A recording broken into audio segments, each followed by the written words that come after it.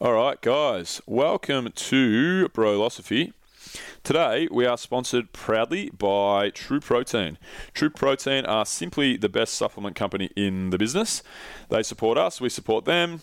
They're bloody unreal. They support some of the most successful professional sporting clubs in Australia. If you go on their social media handles, you'll see that they've got many different fitness industry professionals and athletes that are True Protein athletes. They're just bloody great. They're a great company, great crew. We support them, we love them, and you should love them too. So you can get 10% off at True Protein if you go to trueprotein.com.au and use the code BRO. That's trueprotein.com.au. Use the code BRO and you will get 10% off. Also, guys, we are brought to you by Yeti. So, what is a Yeti? Yeti's a premium outdoor cooler brand that started making some serious noise in the Australian marketplace. So, basically, guys, Yeti have been around for a long time and they dominate the United States cooler market, and they've just landed in Australia and NZ. Yeti have created a new standard for coolers, and their two hard cooler models, the Tundra and the Roadie, were at the forefront of this mission. We've used a Tundra at my co-working space for a very long time now. Anytime we have parties, all the beers and all the drinks go in the Tundra, and it's bloody unreal. They stay cold for longer, and they're just the best. Born out of frustration with coolers that cracked, caved, and gave up, Yeti set out to improve three main elements: durability, extended ice retention, and weather resistance. So, what's a Yeti worth? You basically get what you pay for, guys. A high-quality cooler you'll never have to replace, superior insulation, a freezer-quality gasket, and supreme insulation power to join forces to deliver unmatched heat and ice retention. They're indestructible, virtually. These coolers have been attacked by bears, chucked out of moving trucks, hit by semis, dropped out of planes, and they're still game for more. 5-year warranty on all coolers, proof that their products live up to their customers' expectations. To learn more, jump online at Yeti. And go to yeti.com.au/Athena, and you'll never look back. I would love to see these coolers attacked by bears. That would be bloody hilarious. Cooler 1, bear 0. That would be sick. So, anyway, I don't have any proof of the bear versus Yeti cooler fight, but if I can find some, we'll throw it on our socials so you guys can check it out. Check out yeti.com.au/bro. And you will not look back. Also, guys, we're brought to you by Athena today. So Athena is a company that I founded with my friend Drew Slater and his lovely wife Madeline Slater, and we're an excellent company. Sounds a bit biased, but I don't really care. So basically, what we do at Athena is we take really talented freelancers from all over the world, and we help align them with our clients to fit the needs of their business. So every business that we partner with, they have a number of things that they want to get off their plate. So for example, if you are a small business and you're, chasing failed payments and doing all your account management, plugging in your low-grade social media stuff, doing all your own research, data entry, blah, blah, blah, blah, blah. Not all tasks are equal inside of a business, guys. So in the example that I just used, there's all those tasks inside of that one particular business. There's also going to be a lot of high-value tasks inside of that one business. And what we try and do is we try and make sure that we free the entrepreneur up, the business owner, to focus on the high-value tasks, sales, marketing, retention-based, protocols, rather than focusing on data entry, account management, so on and so forth. We take extremely talented, overqualified people, and we plug them into our clients' businesses for a quarter of the price of what they would pay locally. So supporting small business, helping people get more time back in their life, scale their business, and help more people in their market. So if you want 20 hours free of our virtual assistant services, then you can get that at athena.co. So that's Athena with a Y. In the inquiry box, use the code BRO when you set up your demo, and then you'll get 20 hours free. Anyway, here's the show. Now, before we do this, let's go over the ground rules. Rule number 1, no touching of the hair or face.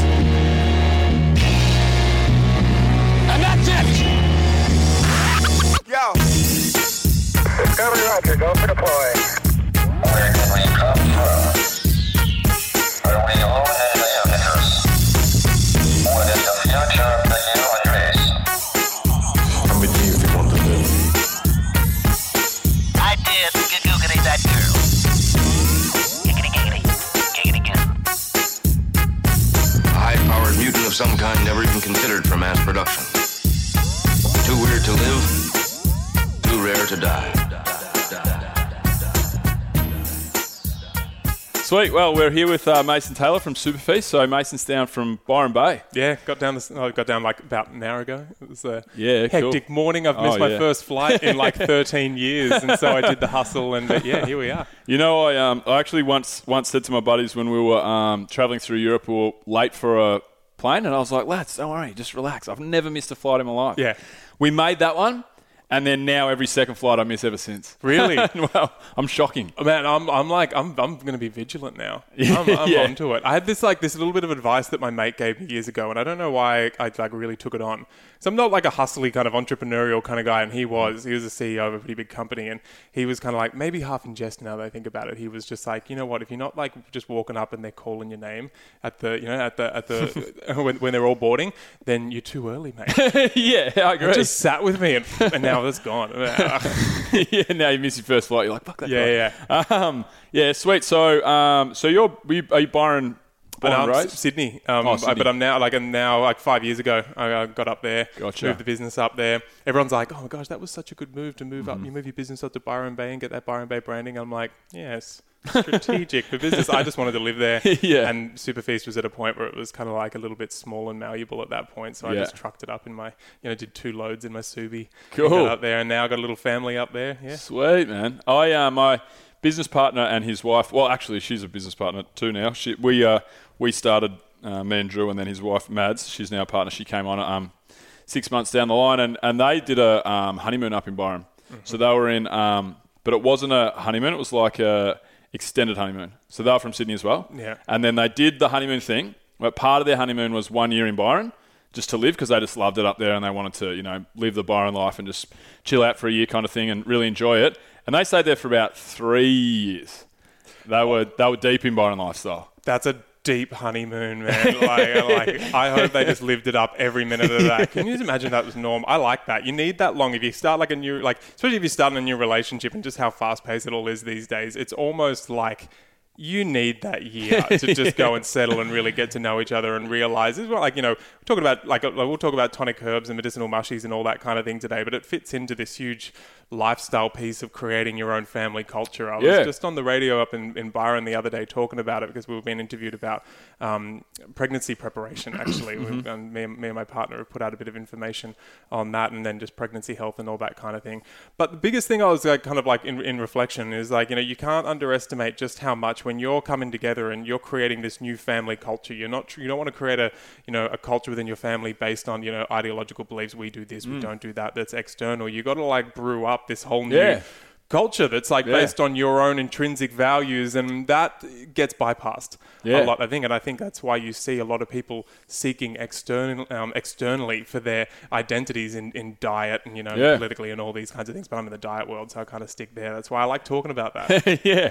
Well, Byron was great for Drew and Mads because they got up there and they knew nobody. And every time I'd go there, I'm like, have you guys got any friends yet? And they're like, nah. Yes. Yeah, that's what's awesome about it. I think about that so often. I love my friends, but that episode of Seinfeld when the pool boy wants to be mates with him, and he's like, sorry, look, I've already got 3 kids, so I really can't handle it anymore. Yeah, that's right. Yes, Jerry. That's right. Yeah. Yeah. No, it's cool. So I've spent a bit of time in Byron. I actually that was the first time that I'd seen mushroom coffees in Byron, straight in, and it was in every coffee shop. You know what I mean? Yeah. But so tell me about, for you, obviously, you'll explain what Superfeast is, but it's medicinal mushrooms and so forth is obviously the path that you've gone down. But how did this whole thing come about for you? Where did this all come from? Man, it just came about 10 years ago, just a little bit over 10 years ago. I was just traveling around, Europe. I've been, doing ski instructing and just a lot of vagabonding and bartending and all the good stuff. all the good stuff. I was having a lot of fun. You know, there's been a scallywag, and it was on my last little long-term jaunt in South America. I just kind of had a little bit of a, you know, some things have been accumulating in me for a long time, just around like just considering my health. But a couple of things just made me kind of like wake up to myself. I had like fungal infections and a bit of fatigue setting in. Yeah, I was in my early 20s, and I just had, you know, a lot of us have that little pop, and I just went, oh shit, you know, like that's the trajectory that I'm on. And I was like, maybe I'll alter my trajectory a little bit. And so it was the first time I'd kind of really considered the fact that I had like a bit of ownership and sovereignty over my life and my health. And so I got back and dove into the deep end. And so in my last year of uni, I just studied longevity practices. You know, we went in and started like, at the time I thought yoga was going to be maybe a path for me. So became a yoga teacher and was just getting into that practice, moving my body, getting back into barefoot movement, you know, like barefoot running, going and harvesting my own spring water and studying herbalism. But I got a little bit disillusioned by that style of herbalism that was just in, you know, regards to like, you know, problem solution, just reactionary, which you know, I love and I use. I was more interested at the point in looking at like decades ahead of time, looking more interested the longevity stuff, like you said. Yeah, in a way. and longevity, I'm not really, you know, I definitely am interested in longevity being adding life to the years, not years to the life, and adding, you know, extending the life, extending your prime. Or extending your happy years. Well, or not happy years. Prime's full, because when you consider the fact of how many people are degenerating in our culture, and that's kind of like, I went in with excitement, but I had a couple of catalysts when I was really young, and how much I was like, it scared the shit out of me looking at the rates of disease and degeneration. And then just like the general Western quality of life once you get to 80 years old. It's like these standouts when like, you know, a woman can, you know, like still, you know, she's still there rocking it, you know, and like, you know, she's still walking up mountains. And I'm just like, and part of me was just like, I don't think we should really be, that should be celebrated, but I don't think we should celebrate that as an outlier. We should realize that we should celebrate it as the norm. It should be, and you know, to an extent, and we love sensationalism. We love these heroes, and that's what, you know. And then, but it really, what you know, when you look at the longevity work, I don't go into the clinical work on longevity so much. I just really like that Taoist approach is what kind of like swept me off my feet. Was that, you know, that ancient Chinese health philosophy. And just a general life philosophy, and I liked it because it was non-ideological. Yeah, and so it was basically, there's some pretty trippy cosmic shit. You can get it down. You can go down the rabbit hole with Taoism, or you could just leave it. Yeah, that's good. Just like, you know, not so like, you know, let's, you know, do everything you want, just not in excess. You know, let's just make sure that your food is, you know, as close to nature as possible, that it's appropriate for your constitution, that you're taking herbs regularly, that you're super hydrated, you have a meditative practice, you have a bit of a movement practice, you keep the chi moving in your body. It's nothing that's when everyone in the health industry isn't doing already. Yeah, it's not revolutionary. It's not revolutionary. And these things absolutely shouldn't be. I really will go down the route of all these mushrooms and herbs, and you know, I can talk about these things and, you know, I get very excited, but I you know, at the same time, I like to take them off a pedestal really quick, because none of this should be sensationalized, because what that does is it once again, it appeals to the mind, which, you know, that's a bit of I always need to be, you know, my logic and my mind to be kind of like scratched a little bit to know, understand, you know, make an informed decision. If I'm going to introduce this into my life, does it make sense? But at the same time, how do we do so to introduce it to the culture and really match someone's long-term intention that they have for health, and be like, what we want to actually be looking at is what you're going to be like in 20 years, 30 years, 40 years, 50 years. At least have that in your repertoire to tune into that. So at uni, when I was studying herbalism, it kept on coming back to Taoist tonic herbs. For me, a lot of people would have heard adaptogens kind of like kicking around. Like, I never got the tonic herbs that I deal with essentially are all adaptogens. And I like what adaptogens are. They kind of like kicked off in the 70s with Russian research.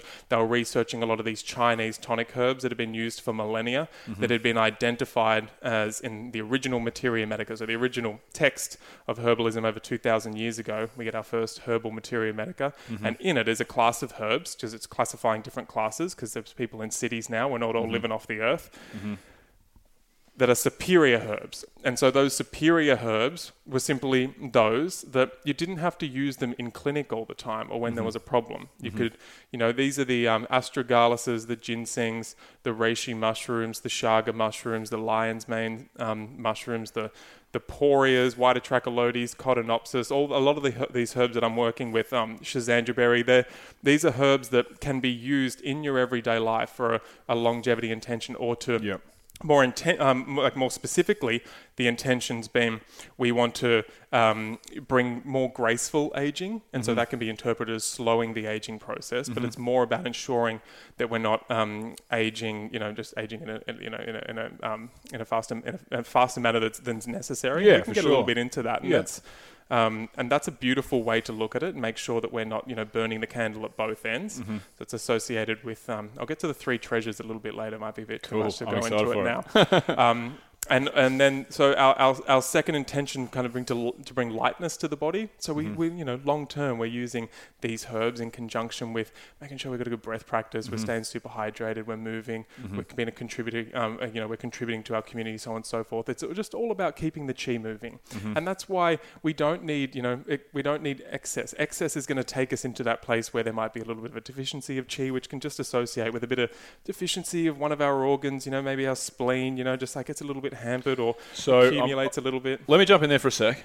Explain to us when you talk about chi, because a lot of our listeners won't know what you're talking about, and I particularly am not super aware of. I know the term, but in layman's terms, like when you talk about chi in relation to your body and like making sure it's in the right, it's in the right levels and so on and so forth. Talk to me about that quickly. Just can you dive into that? Yeah, and I'll also talk about the fact that, I'm not talking about specifically like traditional Chinese medicine that you see in our everyday life. That's very clinical, and it's also been highly westernized in its approach. Okay.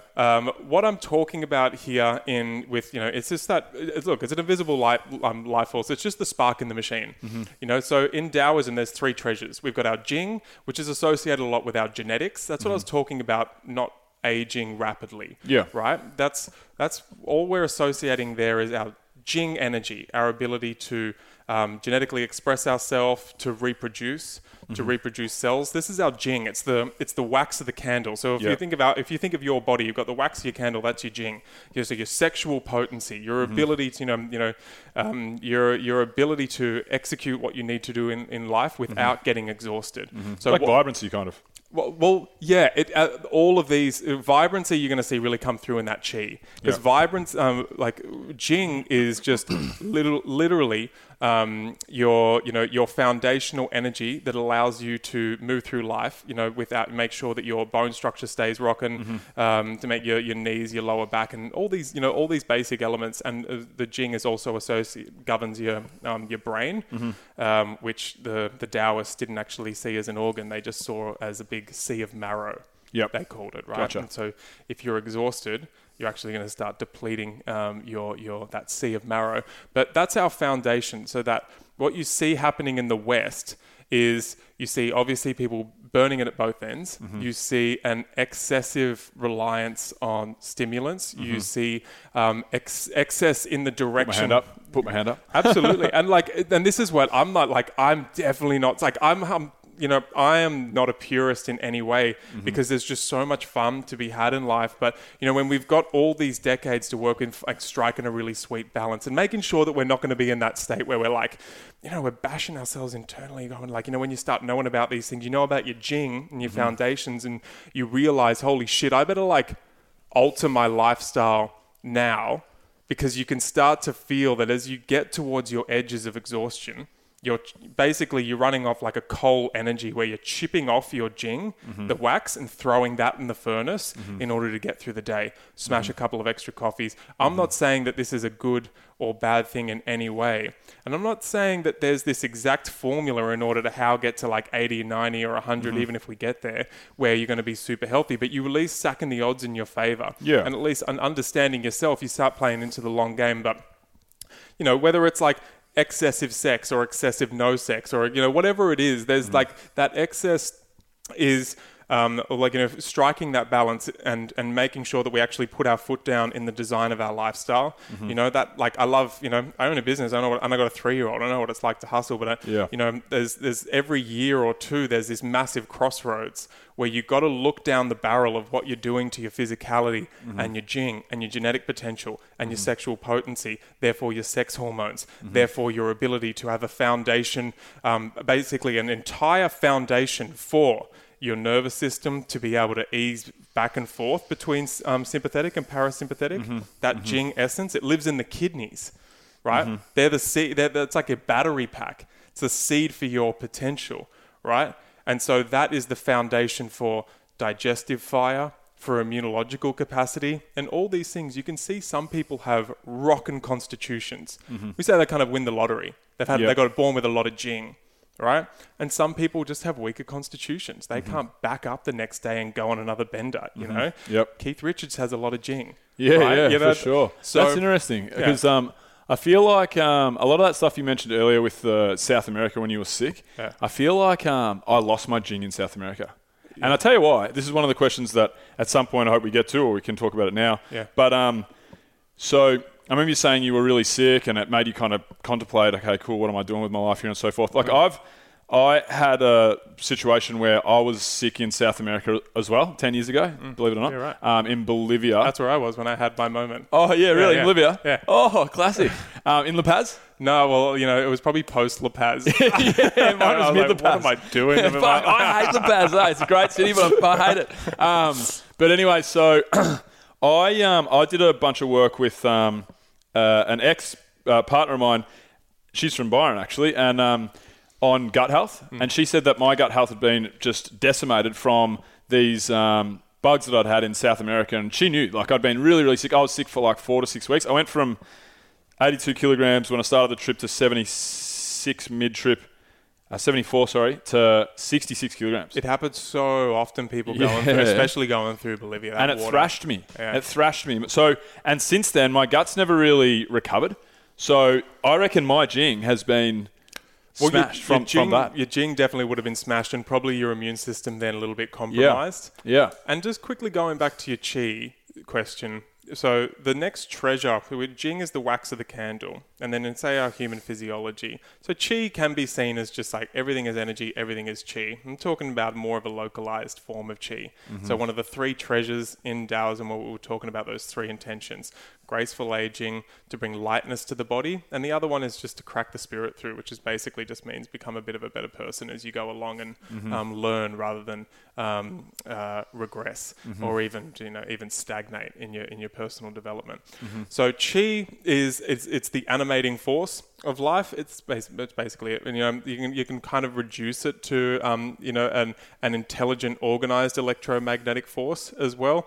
But it's as a treasure in Taoist tonic herbalism and Taoism in general, it's the second thing that we like. We want to be accumulating jing and protecting our jing as much as possible. And then when we move on to the circulation of qi, it's just basically keeping the energy moving. And then as you go along, the intention to cultivate qi, which is essentially function within the organs. And so with that, with qi, you see an association with emotional health. And so we start seeing that, if you aren't staying, if your lifestyle isn't allowing you time, say physically, emotionally, in your relationships to really stay balanced and stay harmonious, you're going to see a blockage of qi within the organs. And so you're in this song and dance within your own life. What the idea of taking tonic herbs, especially herbs that are qi tonics, the ability for them to help your body and organ system regulate your qi, extract more qi from the food that you're eating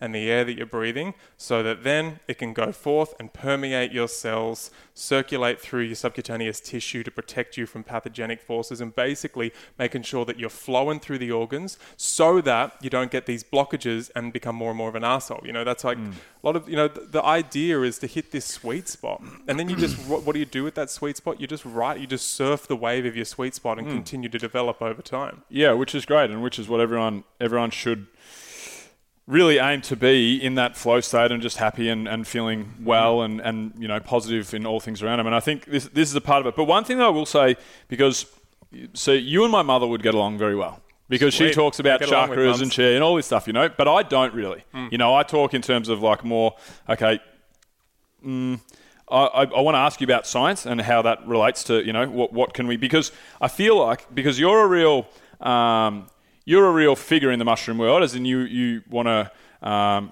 grow your ideas, you want to make sure that everyone's, as many people as possible are taking up your way of life, because it's worked really well for you.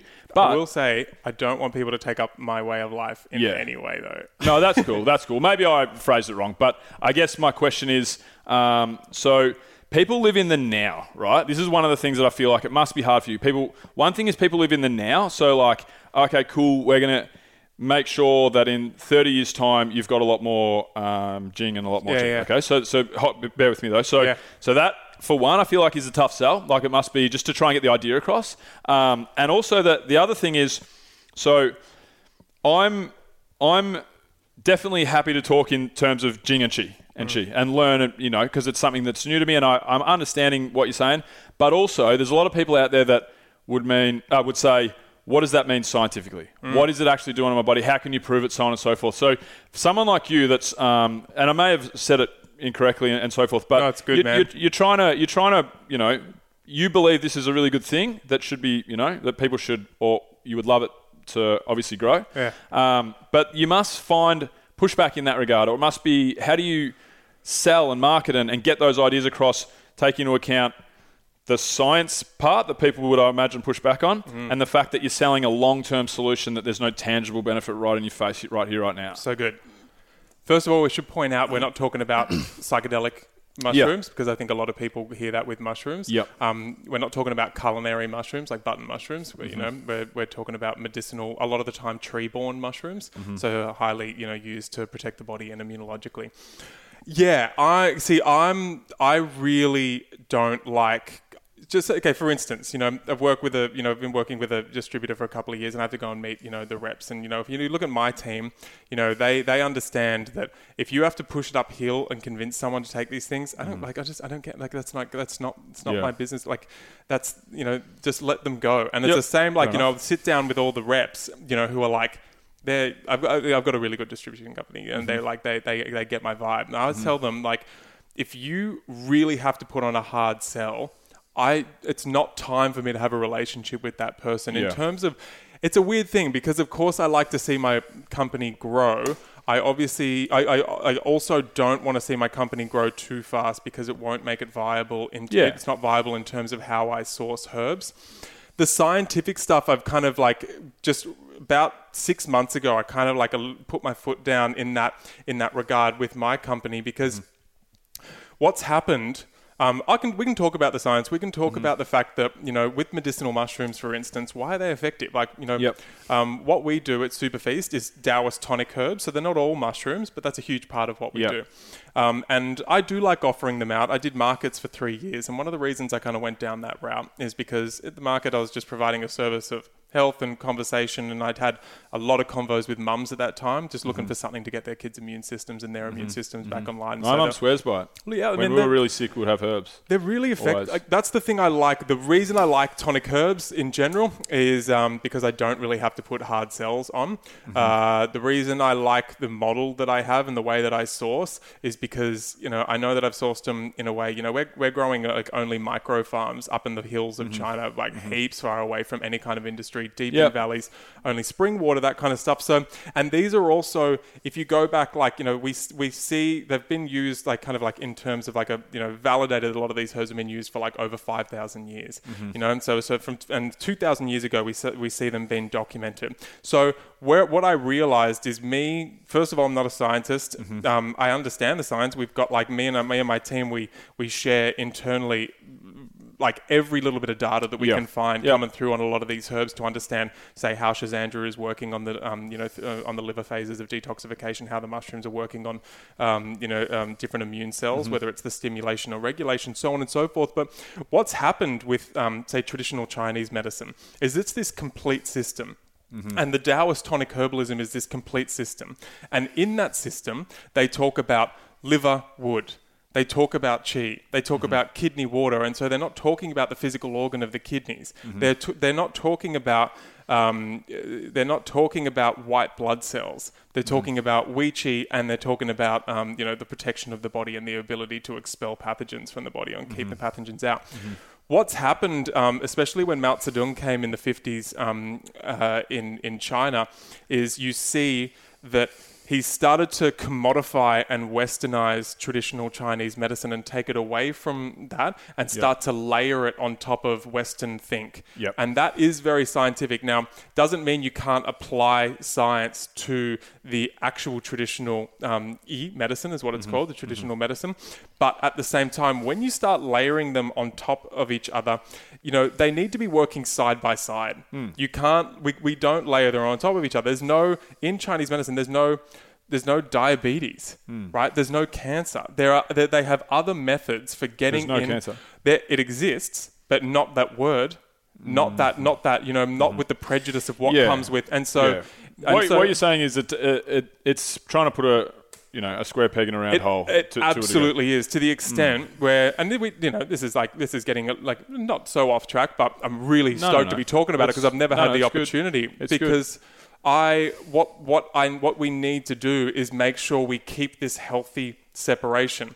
What you're talking about as well, like, is, you know, and respect of one another. Yeah. What you're talking about, as far as I'm concerned, is one, I'm very aware in kind of the diversity of people I bring on to like our podcast. I bring a lot of naturopaths and clinical herbalists who know how to do that speak, because I'm quite empathetic of people have their different entry points. Yeah. Say with medicinal mushrooms, even for me, I'm quite mental at times, and so I needed to kind of be aware of what was going on immunologically.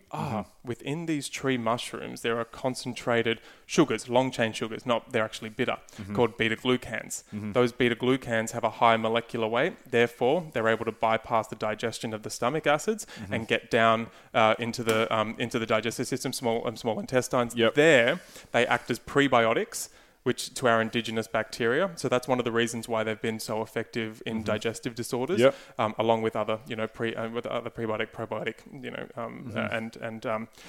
and digestive wall healing protocols. So of course, you can bring things in like, colostrums and collagens and that kind of, even aloe veras. And then, so this is where it gets exciting though, ready? Okay. With medicinal, I'll just, because we'll do one little science route. No, that's cool. And then we'll go, and so then from there, what they've discovered is there's this symbiosis between the human immune system and the compounds in these medicinal mushrooms, right? Important to have the complete medicinal mushroom, not just this isolated compound. You can see where what Western herbalism and mind and think and science will try to do.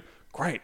Break it down. Beta-glucans, let's take them out and leave the rest. Yeah, and put it in a plastic container so we can sell it to the pharmacy. That's not what I'm into. Yeah. I respect it, but there, in our gut-associated lymph tissue, there are immune receptor sites on the macrophages that are perfectly designed for the beta-glucans within those medicinal mushrooms, because we've evolved with fungus, right? And so we've evolved on our immune system, especially to withstand fungal load. The medicinal mushrooms come in like a bit of a mystery shopper. The immune system's like, oh, what is this? Let's deal with it. Let's take it in. It takes it in, and in that digestion, the macrophage will go into deeper immunological tissue where normally compounds can't get to. And as it sheaves it up and digests it, those digested beta-glucan molecules, digested molecules, are then perfectly able to fit into deeper innate immune receptor sites. And at that point, you see a flurrying of immune activity, and not just a stimulation of the immune system, but you see regulation of the immune system. You see a regulation of inflammatory pathways and cytokines. And so that's why you see herbs like mushrooms, like chaga mushrooms. For the nerds actually listening, you'd know that it's technically not a mushroom, but just that caveat. So there's no mycologist listening. It's the peanut of the nut word. Idiot. He doesn't even know sugar's not a mushroom. And so just wanted to preface that, because all of our listeners would have been DMing you, hey mate. And I'm also sorry for making mycologists sound like that. It's just I just wanted to do a voice. At that point, you start seeing, like, say chaga mushroom. You start seeing why it's so effective as an anti-inflammatory, and you start seeing why a lot of clinicians are using medicinal mushrooms in autoimmune conditions in order to regulate the immune system to down-regulate the immune system in certain areas while not going down the route of traditional Western drugs where you're just suppressing the immune system and therefore you're opening yourself up to other pathogenic forces, which quite often happens. So Yeah, especially with Western medicine. yeah, so Western that's one pharmacological medicine. scientific route that you can kind of see. Yeah, look, and I appreciate that. However, it did, as you can imagine, go straight over my head to a degree. I was listening and trying to put it all together, but for me, it is hard to get my head around. Took a long time for me too. Yeah. So the only thing, and I for sure 100% am not here to argue something that's been a medicinal practice for 5,000 years. You know, is that for a reason? No, but you want to have a conversation, which I like. Yeah. We get to deeper understandings. Yeah. And the thing is, so this is why me and my mum have always pushed back on each other because, you know, she would always, when I was younger, it was, okay, you're sick, here, have these 3 herbs and rub your belly this way and rub this sage on your eyes, whatever. This is just, I'm paraphrasing and I'm being silly here, but she's very, very much coming from a herbalist, very naturopathic way. And I would say, Mum, take me to the fucking doctor and put me on antibiotics. Like, I want to be better. I don't want to, you know, but as I grow older and learn more, and I'm open to a lot more things. I guess the point I was trying to make is, I'll tell you what, I feel like, I think there's so many good things happening in the world of health and wellness and I like your answer that you respect both sides. And I think because we live in the West, you know, how you were like, it doesn't really apply to Western. You can't, it's square peg, round hole. The template is different on how we actually talk about and gauge these things. Yeah. But we do have to be able to, if we're to impart the most good on the world, we have to find a way to speak the same language or to, you know what I mean? To make it palatable for the people who are like Western science. Show me data, show me results, show me this, show me that, whatever. Like you want to have those people living their best life. And if that is through the use of herbs, through medicinal herbs, you called it something else, but yeah. Well, the tonics, adaptogens. So, yeah, that's right. Well, there's something interesting there because what I like is, and I think what I've been able to do and why Superfeast is so effective is have one conversation and say, especially that's why adaptogens are so hot. What I do is adaptogens. However, I mentioned that word on my website. However, what I do is Taoist tonic herbalism. They are 2 different conversations. And what I like, what I've been able to do is I'll come over and have this one. Yeah. There's things I don't like about the Taoist tonic herbalism because I don't think it's as relevant in a Western world, and there's things I don't love about the adaptogen stuff. It's good. The thing that I don't think happens with adaptogens, and when we look at that, the Russian scientists brought down, you know, like Shazandra, ginseng, Siberian ginseng, reishi mushroom. So the word adaptogen. That's what I'm going to get. Yeah, yes. Okay. Cool. Just so we know exactly what we're talking about in layman's terms. For listeners. 3 classifications in order for a herb or a substance to be adaptogenic. Okay. It needs to create no additional harm or stress on the body. And I like to put the caveat there when taken in a responsible dose. Yeah. All right. Okay, cool. 100%. 100% because I can eat kale till I die. People, we can drink water till we die. Yeah, that's right. We can do all of it. Anything in excess is bad for you, potentially bad. Absolutely, and just because because that's what people are like. You know, like 2 years ago when the adaptogen craze hit, everyone was just like #adaptogens on everything. Yeah, right. What have you got? You're sick, sore knees, financial issues, daddy problems. Adaptogens, baby. Yeah. And it got to You're that. good at voices, aren't you? Man, I secretly want to be a character actor. I just stuck doing tonic herbalism. That's like Nancy Cartwright coming for you. Yeah, man, I have. Interesting caveat. So I was told a friend of mine became friends with Matt Groening. Oh, wow. You know, I mean, not that I'm like, I've heard a couple of things recently, not that I'm endorsing like necessarily some of the actions that he's taken recently or historically that have been revealed, but apparently he's on a lot of the Superfeast medicinal mushrooms. Really? Now. Or he was back then anyway, which is like me. That's my ultimate. Well, I don't know what he's been up to lately, but he's got a fair few brownie points in the bag with me, and it's about 20 seasons of The Simpsons. So 20 seasons? Oh, no, probably 11. Probably 11. That's better. That's better. Now I know you're into The Simpsons. Yeah, that's right. So the second tier is there needs to be an accumulative effect on the body. So as you take an adaptogen over time, you're going to see it accumulate in its benefits. Yep. Now that in the Western mind, you can see already I need to kind of like go, all right, stop, and let's head over to the Taoist kind of world to put a little caveat on that so that we don't create this, oh shit, now more the better. The more I take, the more I'm going to accumulate. Yeah. That Excess, we go to the excess straight away. Exactly, and that accumulation can be it comes in consistency in taking, not necessarily more is better. Although I'd love a mega dose of adaptogens here and there. And the third is it needs to have a non-specific effect on the body, right? And so if you take Schizandra berry, or say more interestingly, reishi mushroom. If you take reishi mushroom, we don't exactly know where it's going to take your cholesterol count. We don't necessarily know where it's going to take your white blood cell count. What you can show is that used in appropriate doses, you are going to see it take you towards, it's going to help you regulate to come, back to a more balanced place for your body.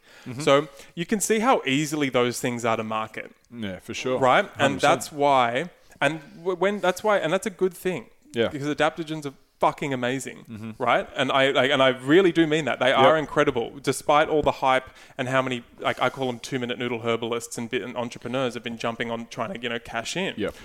However, that kind of, if I stay there in the philosophy of this is what adaptogens do, therefore that's now on your list.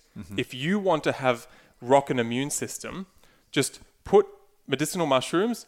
If you want to have herbs that are coming into your world, you have adaptogens coming into world like Schizandra berry, like astragalus root, to help you get your HPA axis, right? So your hypothalamic, pituitary, adrenal axis is that hormonal trilogy, that connection is basically in a somewhat of a hormonal level affecting, like bleeding over into the nervous system, is affecting your ability to remain in a place where excessive stress isn't going to deplete you, right? So that's Can you say that again? If you go into HPA is what. Just look into HPA axis. You can look into you can look into studies with adaptogens with the HPA, hypothalamus, pituitary, and adrenals. Okay. And so basically what happens a lot of the time is with excessive stress, right? We're going to see a disconnection downstream in the adrenals. And then, of course, that's going to circle back up upstream because, you can't do anything downstream without it affecting upstream eventually. Okay. And what happens if you really go into a little bit of a biochemistry Go back into science. Put our science hats on. Yeah, I mean, if your adrenals start going enough course, and it's not necessarily they're depleted, they keep on functioning, but the adrenals need to put out very minuscule and precise secretions of their very important stress hormones. And if they get out of tune, the orchestra gets out of tune. No one wants to live in an in an endocrine gland-based orchestra where everything's out of time. That's why it's important not to be in a stressed situation a lot of the time for hormonal balance to be achieved. If hormonal, essentially that song and dance within your lifestyle is pretty good, not too excessive, you're okay, you get tired but maybe not exhausted for long periods, then more likely you're not going to have excessive cortisol and other hormones getting in there. They're going to deplete you long term. They're going to take energy away from your reproductive capacity, digestive capacity. You're going to have that everything's going to be in time, right? And if everything's in time, therefore you're going to be able to digest better. Therefore you're going to be able to build blood. Therefore you're actually going to be able to deliver blood and nutrients to the liver. Because what happens when you get depleted, all stress, HPA axis is out. When that's out, that actually goes back up and hits the amygdala, and the amygdala is, holding a lot of that, those memories and that fear. And so, on a psychological level, you see, as people start getting out of the present moment and start, running off projections of, their memories of the past, just like if I do that, people are going to judge me in this way, all that shit kind of starts coming up. So all of this is pretty solidly tied in to the biochemistry of the body and that HPA axis. So enter adaptogens, and one of the reasons they got so hot, right, is because they've been clinically shown to have an effect on this HPA axis, as does sleep, as does an appropriate diet, thorough hydration. It's all part of a well life, or a life lived in the wellness continuum in the right. That's it. But you're right in the sense of like we need to have this harmony between the two systems, because if you've got, and you also need to meet people where they're at, and that's why personally, I mean, that's why I don't have a philosophy that I need people to kind of buy into. A lot of times people want to just have a herb, and what I present to them is I show videos of me at the farms. I kind of talk about my sourcing philosophy, and for them that's good enough. They know that, say, for them, reishi mushroom, I might go and talk about the fact that in that third treasure, Jing Qi Shen, in that third treasure sense, it's the light coming off the flame. That's your Shen, lives in your heart. That Shen is basically your wisdom, your ability to take S-H-E-N. So your ability to basically take life's experiences and digest them through the organs. That's the way the Taoists see them, so that you can gain a bit of wisdom and become a little bit of a better person rather than become jaded or whatever it is. Okay. So that's Shen. So I might talk about reishi mushroom being the primary Shen tonic that's used long term in that contemplation of life and yourself, in meditation and all these kinds of things. And someone might just like it because, they've kind of heard in a conversation through friends that helped them become a little bit more chill. Yeah. And it's a little bit of it's somewhat, not tranquilizing, but it's a nervine. It's nourishing to the nervous system. And you can see clinically that that's probably as many, I can talk about the energetics, which at some point can become a little bit ambiguous in the Western world.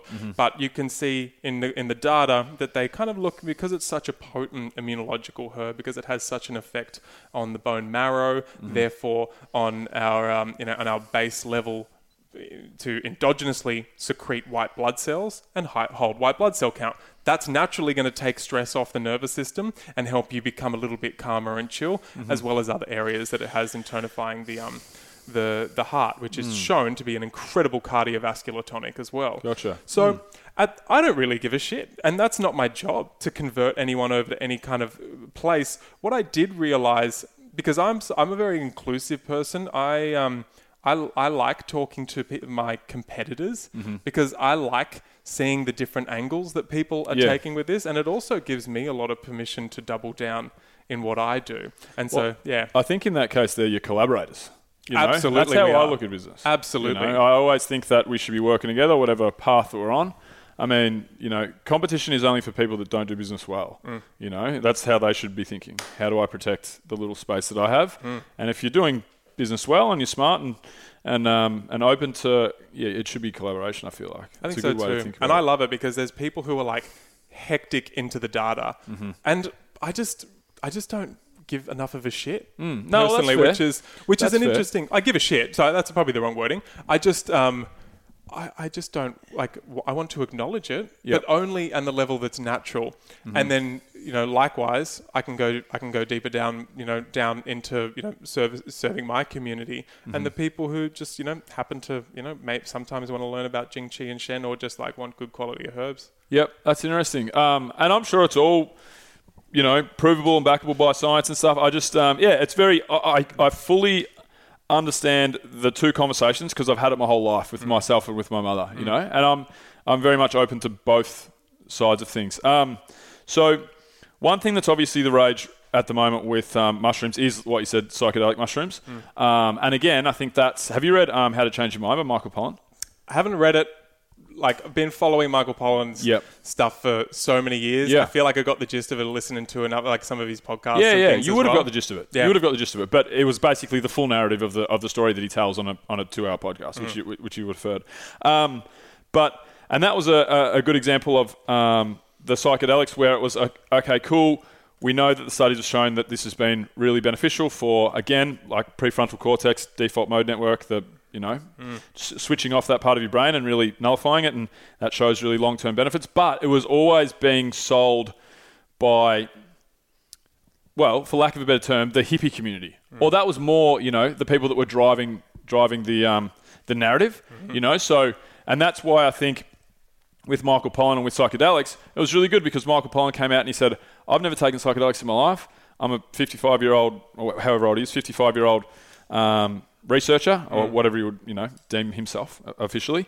And I'm going to go and I'm going to do this anecdotally, and I'm going to do all the tests on myself. I'm going to tell it through my eyes what I found, which I think we need more of that. You know, we need people that play, you know, devil's advocate, but can do it through the eyes of science and see for themselves, and sell it back to the people that want that side of it as well. Does that make sense? It does, because there's different intentions. That's the thing.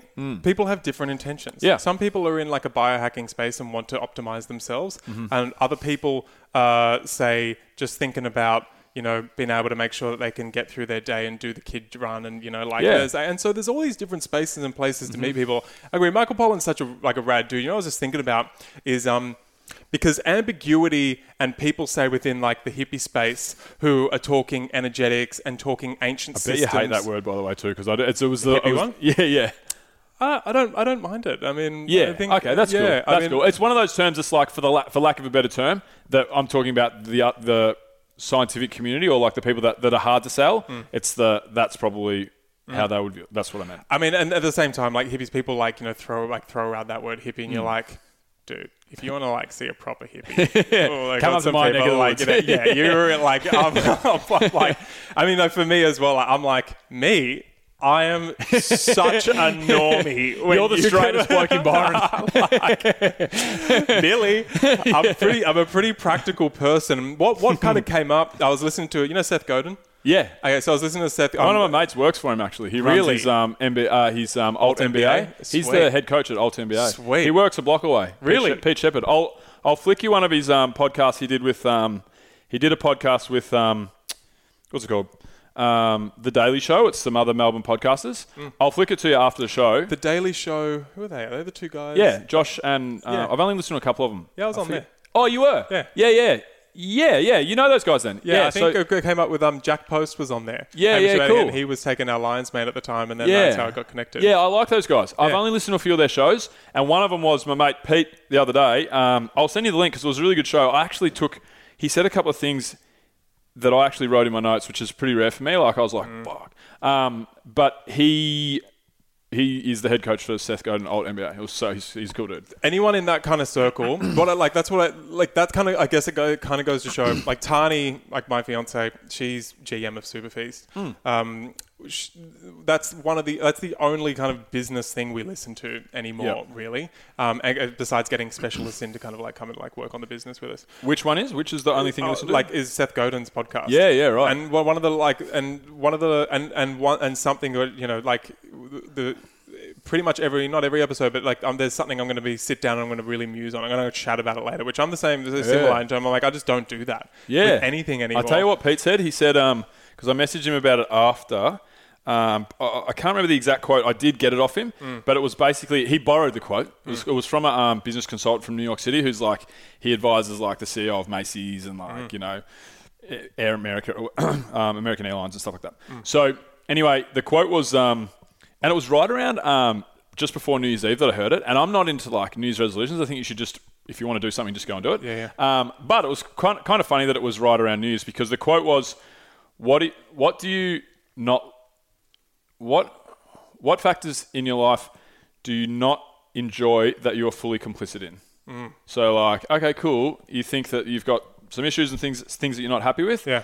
Like, you have power to change pretty much all of it. Everything. So whether it's a small change or a massive change, you know, what elements are you complicit in, or something to that matter. And I actually was like, and Pete elaborated on it. He's a really good speaker, Pete. But I sat there and I was like, whoa, that's a really powerful statement. And I actually wrote stuff down. I actually went and did an exercise. I was like, here's some stuff that I think I could change, that I think would be make me better off, you know? And then I wrote some actions and some whatever. But it was sick. So it's practical. Yeah, it is. It's super practical. It is really good. That was something like with Seth. He was just saying, in terms of the work that you do, he's like, you just got to show your work. Yeah. You can't and this is where I think this is what I like in terms of it's kind of given me a little bit more in a potential, because I probably came into the business in a pretty trippy space personally. I can be quite off with the fairies, and I've got like a little bit of Peter Pan syndrome, and I really was attracted to that that magical element of tonic herbalism, but at the same time, there needs to be an approach, and there was an approach then, and a groundedness, so you don't get into like there's a psychological pattern, known like as magical thinking, whereas just like you're just divorced from reality, and so I needed to consolidate that. You've lost it. Well, and kind of, a little bit, for sure. And that can occur, say, both on kind of the intellect side of the fence, and those kind of like living more in like the the spirit realm. However, I've definitely reconciled that, and maybe I didn't like fly too close to the sun or anything. It was still been very celebrated. However, I came in a very last few years have been very consolidating for me, and I want to make sure that I'm I was like really I committed myself to like this business and where I was at for now, not being more of a creative. I'd always want to create 10 things before I'd actually finish where I was at. So I've grounded myself in this work, and just realized there, where there were areas where ambiguity was creeping in, which I'm very sympathetic if you're on the side of the fence where you do want the science. Where did this come from? Where did this kind of claim? And this is why I always tell people I'm going to be the first to take medicinal mushrooms and tonic herbs off the pedestal, right? Because at the same time, someone who's just flying off and making scientific claims in terms of medicinal mushrooms, well, show me the subjects in that study. What were all of their lifestyle factors? And what Seth Godin's point is show your work. All of your work. Show everything that you've gone through, and everywhere you're, what ancient texts are you talking about? What did the ancient texts actually talk about? What context are they talking about that in? So on and so forth. I feel like that's for me, it really struck me. I listened to that podcast the other day, and it's like, there's something really calming in going forth. And if I'm going to be talking about Jing Qi Shen and all these kinds of things, first of all, to make sure that it's not coming across as, I'm going to market this and convince you, with this kind of like, this ancient word and this character, in order to like buy Jing herbs because they're good for energy. I want to make sure that there's a connectedness where someone isn't being convinced, but they can somewhat be assured via the trust maybe that they have in the company that I'm going to try something, but they're doing that with very realistic expectations, and they're doing it within the context of their actual lifestyle, not any external reason. They're making their own decision. But because you've showed your work. That floored me, that concept. Yeah. I'll tell you what's really good about that is, and I'm not sure if this is something that goes under the umbrella of showing your work in your mind, but there's a guy named William McCaskill, and he's the head of the Center for Effective Altruism. He talks about altruism. He's the youngest tenured professor in the world. He's like 30 years old, and he's a professor at Cambridge. And basically, his company, he has what's his company called? His company is the worldwide leader in putting your money to the most good. So if you want to donate to a charity around the world, here's the top 10 charities that they have found, and it's on how far does your dollar go, and what's the impact of that dollar on that cause on a global scale. What are the biggest issues that we have? So that's basically, and there's like a formula, and they're really reputable, so on and so forth.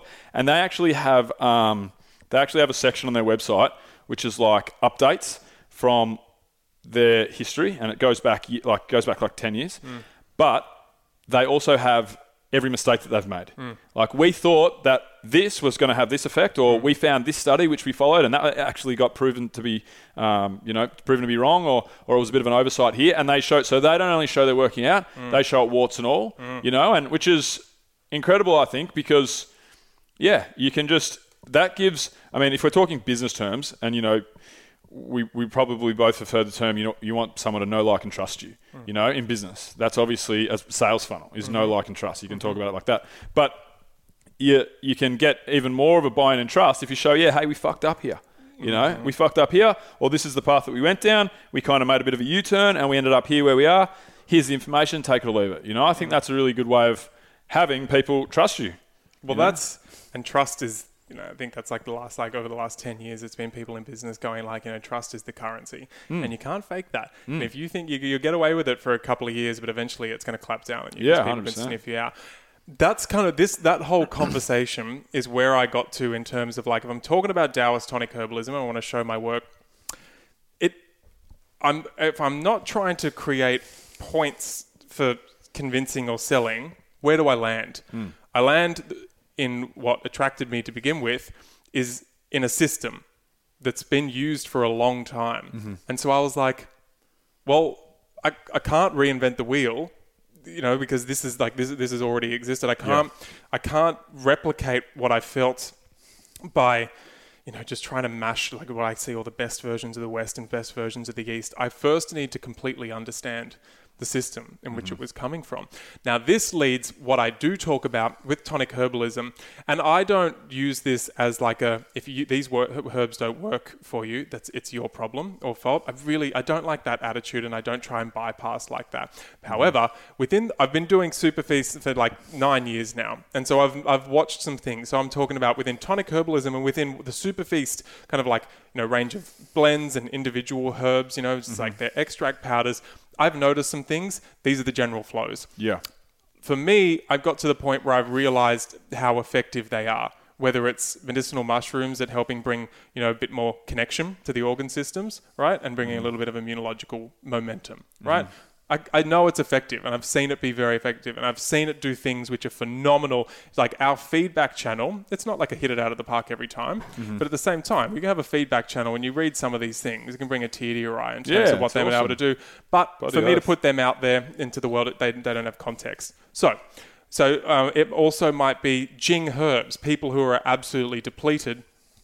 An aspect of the system is we're going to start by building up your Jing, and so there's other lifestyle factors we've talked about. But Jing herbs, those that are contributing to the, you know, replenishing that kidney essence, so that you've got the foundation, so you're no longer exhausted. I see they work in the right context.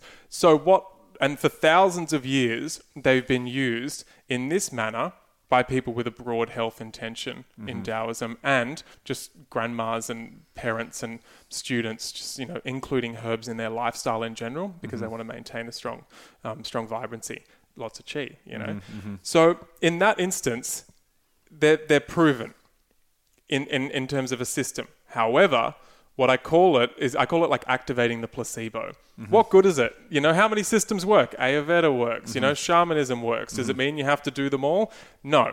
What there needs to be is enough information of a system laid out, and that's why I constantly do events. That's why I'm going and doing a free event tonight. I like to give context to people. You know, I talk so much about philosophy. Now they can look at it and go, all right, I'm willing to dance with this system. Yeah. Next step is activating the placebo. So at that point, it's just really like that. It's like, all right, just be so what we ask of you is be consistent for like 30 days. Most likely you're going to hit it by then to 100 days. And then if you can do that in appropriate doses so you can feel it, chat with us, chat to you. Where do people normally start? Well, if you're exhausted, most people are burning at both ends. You start with, it's like a formula we have called Jing.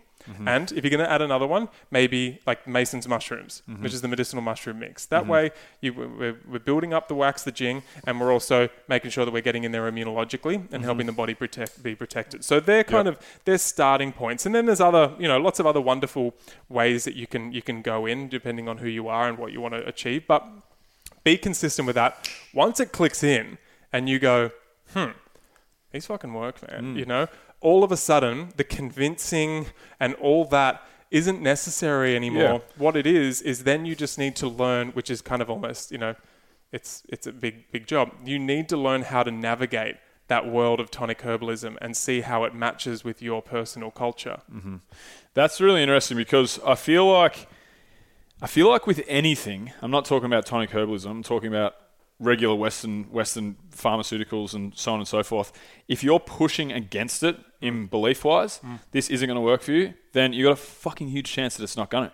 And if you're like, oh my God, if it's the pills from the pharmacy, really, if you walk in and you go, this is going to fix me right away and I'm so excited for it, you've got a huge chance of it really fixing you, in comparison if you walk in and go, oh, you know what, I'm in trouble here. This is no matter what I do, up shit creek, you know. So Yep. and it because placebo is a real thing, you know, whether we like it or not. Nocebo, you know, the opposite of placebo. This is not going to work. I feel bad. This room makes me sick. You know, all the studies, time after time after time, placebo works. We don't really know why, but I think it's I could see that that'd just be so powerful, really. Well, then when you have effectiveness mixed with your faith, and I use basically, and you know, placebo is faith. Where am I going to put my faith in what works and what's proven and what I've felt in my own what body? I believe will work. Yeah. Like I'm with you, and again, placebo's hectic. It was just like I listened to a Seth Godin on the way here, he was talking about a drug that was on the market for 10 years, and then finally it was in the Show You Work, and he was like, eventually someone went actually looked at the data and this thing that got really pushed through the FDA really quickly, and then it was like, hang on, this thing it wasn't proven to be more effective than a placebo. Yeah, you know, it was bloody, you know, it was being effective as a cardiovascular drug. I think doctors in America are still legally allowed to prescribe sugar pills. Yeah, I think so too. I think they are. Yeah, and they work. Yeah, of course they do. You got the flu? Oh, you go have one of these ones. I mean, you become self-organizing, and to go a little bit trippy. Not that I'm claiming I'm be able to facilitate it, or people should go and do this. But when you look at the reality of it in terms of like a, you know, within a like a Taoist perspective, or you know, like a real Chinese medicine perspective. That's just a reality, you know. That's just a reality that your chi is self-organizing, you know. And the way you're, you know, if faith is restored, if you're not feeling jaded, if you're not feeling angry, if you feel like there's hope, there's going to be more of a smooth flow of chi through the organs, like literally because you're not as tense. Yeah. It's like it's so palpable and feel like you can't rely on like faux faith for too long. There needs to be effectiveness, you know, married with it. Yep. But it is a form of medicine, and it needs to be present so that you get momentum in the direction of your, you know, your chi flowing, which is just, you know, your metabolism and your organ function going in the direction you want. So and that's ultimately the tonic herbs. I mean, once you bring them in, they're just supporting your organs, your primary organs. You know, if you go really into like, you know, into the core philosophy, there's yin and yang, and you can go into the physiology of the body and break it down, and kind of like, and people are doing this and saying, oh, well, this is what they're talking about when they say yin, and that's what they talk about when they say yang. That's fun. When you're in the medicine, kind of like when you're actually practicing, it's not really that necessary. It can help hone you at times, having that understanding, especially when you're coming out of a Western mind, can break through some things so you understand what you're working with. But it's basically all health is when you get to a point when you're like living your life and you don't have time to think about all the hectic ins and outs of biochemistry and anatomy. Yeah, it's just no one does. Well, you don't. That's stressful. That's why biohacking in it's the excess... last thing I want to do with my spare time. Dude, biohacking in excess isn't accessible. Yeah. Whereas I like the body's changing from... You know, there are changes from yin to yang. There are aspects that are yin and aspects that are yang. We don't need to go into like the you know, I am aware that these might be like, you know, just like, oh yeah, I've heard of it kind of concepts. Yeah. But you know, with tonic herbal, just the simplicity. There's a change. There's an energy that's more yang and, you know, expansive and, you know, moving and, you know, outward. And then there's yin, which is more, you know, like it's accumulating. It's more still. There's aspects of that. You know, it's like you can look at yourself, you know, on a yin day and a yang day. You're different, and the whole idea of maintaining health is to ensure that those transitions between yin and yang energy, which happens in the 5 primary organs, right? So it's happening in the heart, happening in the spleen, lungs, kidney, liver, is just to ensure that in those elements, in those organs, that there's a smooth transition between yin and yang. That's kind of it. And when you're hustling on the day-to-day, you don't want it to get more complex than that. You can go deeper, and people should when they have time and interest and understand their body a little bit more. But that's where the whole purpose of the tonic herbs is to help upkeep that regulation between yin and yang, healthy balance, and make sure that the organs, the primary organs, which have that primary function of those transitions and accumulating the chi, so that we can, we just don't run out, just to ensure that they are regulated in that function. That's it. It's pretty simple. Yeah. Okay, cool.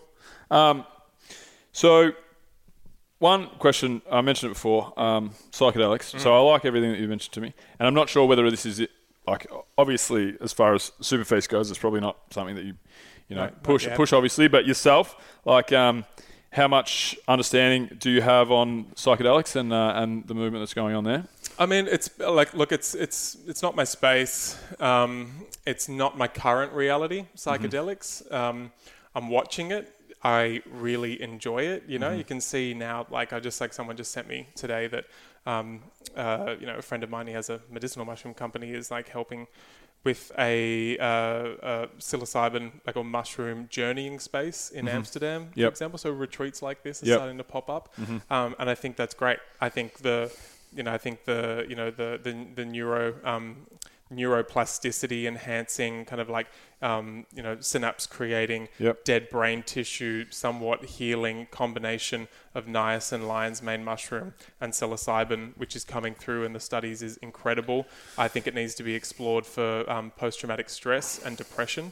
I think in that area, it's unparalleled. I mean, it's just nothing. It's fascinating. It's fascinating. At the same time, I was in a bit more of the psychedelic medicinal space, probably like 5 or so, more years ago. Full on. And I enjoyed it for what it was. I think they're underestimated when you're running on your own. You're expanding your consciousness on your own. It takes a lot of time to reconcile what comes up, and so I think folks going down that route need to realize that it's not all just like party time. Oh no! And like expansion of my consciousness. It's like certainly not. Get into therapy at the same time that you're bringing up all that shit, bro. or at least have a really grounded meditative practice that isn't just sitting there and become present, just allowing you to just feel and process what's going on. I think it's amazing that it's coming up. I think it's incredible. I think we're going to see in the next 10 years something so interesting, whether the powers in the pharmaceutical companies and above are going to allow it in its full expression, but they're not going to be, I'm not a naive person. I'm slightly optimistic and and slightly naive, but at the same time, I think they're going to run side by side. It's going to intensify in that area and them clamping down and trying to own medicine, and you're just not going to be able to stop it. They might try to bastardize it, but you're not going to be able to stop it and what comes about with it. Yeah, I truly believe that as well. I've been to I've seen Michael Pollan talk live. I saw the Australian Psychedelic Institution. I can't remember the name of the company. Had put on another event in Melbourne that I went to, and I've played around with it myself. But I'm just fascinated by the science because, as I said, I'm very science. If you can show me science, I'll be fired up. And I'm also open to But I think. So, obviously, whether it's the US or Europe, who have rushed it through to stage 3 clinical trials, you only have that happen when it's orders of magnitude better than anything else that we have as a on the market. So, or independent funding. Yeah, that's right. So, and this was rushed through on its own merit, all these studies, and that's because it will be interesting to see because. Obviously, the pharmaceutical world don't want people to become cured, and they don't want people to be well and to be. Then that's churning a customer, talking in business sense. So, but when you have something that could potentially be so great for the world and alleviate so many issues, how much can big pharma I wonder what it'll look like in 10 or 15 years. Yeah, me too. They'll try. And, I'm sure Murdoch will still be Murdoch's empire and all that kind of stuff. But I don't know. I think people, like, we're going in a direction where information's been shared and you're not going to be able to keep it. You're not going to be able to, like, dictate the narrative as much as they were, they used to. The internet will really help it in that regard, If it's shown to be like, this is the way that we can really help people that are, ailing from X, Y, and Z illnesses, like, how can you stop that, really? How can you... They'll try... But if it is as, effective, efficient, and so on, just amazing as it's shown to be in the early studies, then surely there's no stopping it. Or fingers crossed, anyway. I don't think so. And it's getting to the point where people are like, "Fuck you, then I'm going to go do it myself." Yeah. And people are going to where it's legal, and they're setting up very responsible centres to administer these kinds of things. You're not going to be able to stop that. Yeah, no, that's great. All right, well, one last thing, Ace. So. What's the future look like for you, mate? Like, what do you want to be talking about? What do you want to be doing? What does your life want to be? Oh, fuck! I had one other question. What is that? Scrap that. I want to actually, before we go there, that is my final question. I have one other question that I wanted to ask at the very start, but you were riffing so hard, I was like, I'm just going to let it go. I'll do that. Yeah. So, When you were talking about, you studied obviously longevity, and you were coming at it from from that area when you first got into herbalism and so forth. What does your day-to-day life practice look like to be the most well version of yourself? Yeah, I mean, it's interesting. I'm way less strict on myself than I used to be. You know, I've got a 3-year-old, and you know, new house we're kind of getting in and renovating, and a business and all those kinds of things. So, for me, it's definitely I'm keeping up like as a priority my hydration. And herbal practice, of course. That's like, I'm a big fan of spring water, not processed spring water, not huge multinational spring water that's recently just come out of the earth on its own accord and been harvested without processing. And I think that's that's probably like a number one health practice. Yeah, I do a little bit of movement practice through my mentor, Benny Ferguson. And so, you know, that's just like, really just ensuring that I'm staying unified, getting down to the beach and having a body surf regularly. My little hack in movement at work is my rebounder, jumping on my Bellicon and the mini trampoline and making sure that I get every single cell moving. That's like, that's a little bit of my practice. I'm just trying to I've tried to release all strictness around what my practice looks like, and I'm personally, because you're probably hard on yourself when you miss things. I have been, and I've just got over that hump for myself. I've really been like that. I'm feeling in a real. Like, I was just talking to my partner about it, and I'd feel like it's not in a wishy-washy way, which I would have said in like years back. I feel like really loving of myself at the moment. I feel like I'm quite where I'm at. Like, I might not be at my physical potential, but for me, I'm feeling at my most physical potential because I'm feeling the most free I ever had of my self-criticism. That's great. Or dictations of what my lifestyle should look like based on how hard I went into the health circles. Yep. It's taken me years to kind of like really integrate and reconcile all my experiences and come through and be, even again, like, all right, well, what do I want? What do I really want my lifestyle to look like? And so for me, it's quite simple at the moment. I'm really, it's like I'm really trying to, in that instance of, we'll tie into where I'm going to go in the future. I really don't know at the moment, and that's for me. I don't, we're not having pressure on myself to achieve intensely has brought through kind of a new sparked passion for the herbalism, because I'm someone that tries to run away from my business a lot of times. So this year, I mean, this year looks like for me really like, just sitting down without raji-baji, without hustle, without stress, bringing out the rest of the formulas that I've got sitting in there to complete my system. Very gently educating and laying out the system while it allows people to, like, if they're going to come into tonic herbalism, they can get from my perspective anyway, just very gentle distinctions on what's useful and what's not. And then, in the future, I'm not really sure. All my other like projects that I had, I can't remember who was it, Elizabeth Gilbert, like Big Magic, her book. I didn't actually really read all of it, but her idea was like ideas kind of come in and you can dance with them, and if not, they'll go off and dance with someone else. I kind of like, I got the concept. I realized I get really attached to a lot of the ideas that I've had over the years, and so it puts this huge to-do list ahead of me.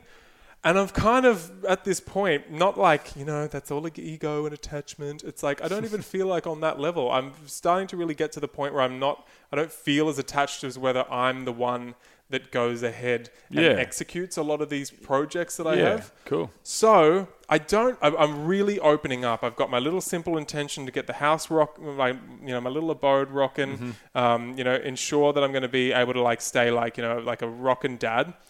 Because, it's just like the first thing if you don't have attention to your relationship and you don't have lots of space around your child, far out, for me anyway, like things, I don't know it's the case for other guys, but, I don't want to talk for anyone else. Like, my whole life runs away from me if I'm not putting in. Sure. They're the most important things. Most would agree. They are. So I don't know what it's just, there's a lot of spaciousness. I'm really reluctant to add a lot of things in. So I just want to, I'm going to launch in the States and Super Feast in the States very, nice and slow. And I'm interested to see what our way of doing things in, because I hate following a business model or a life model. So I'm in a bit of a discovery space at the moment.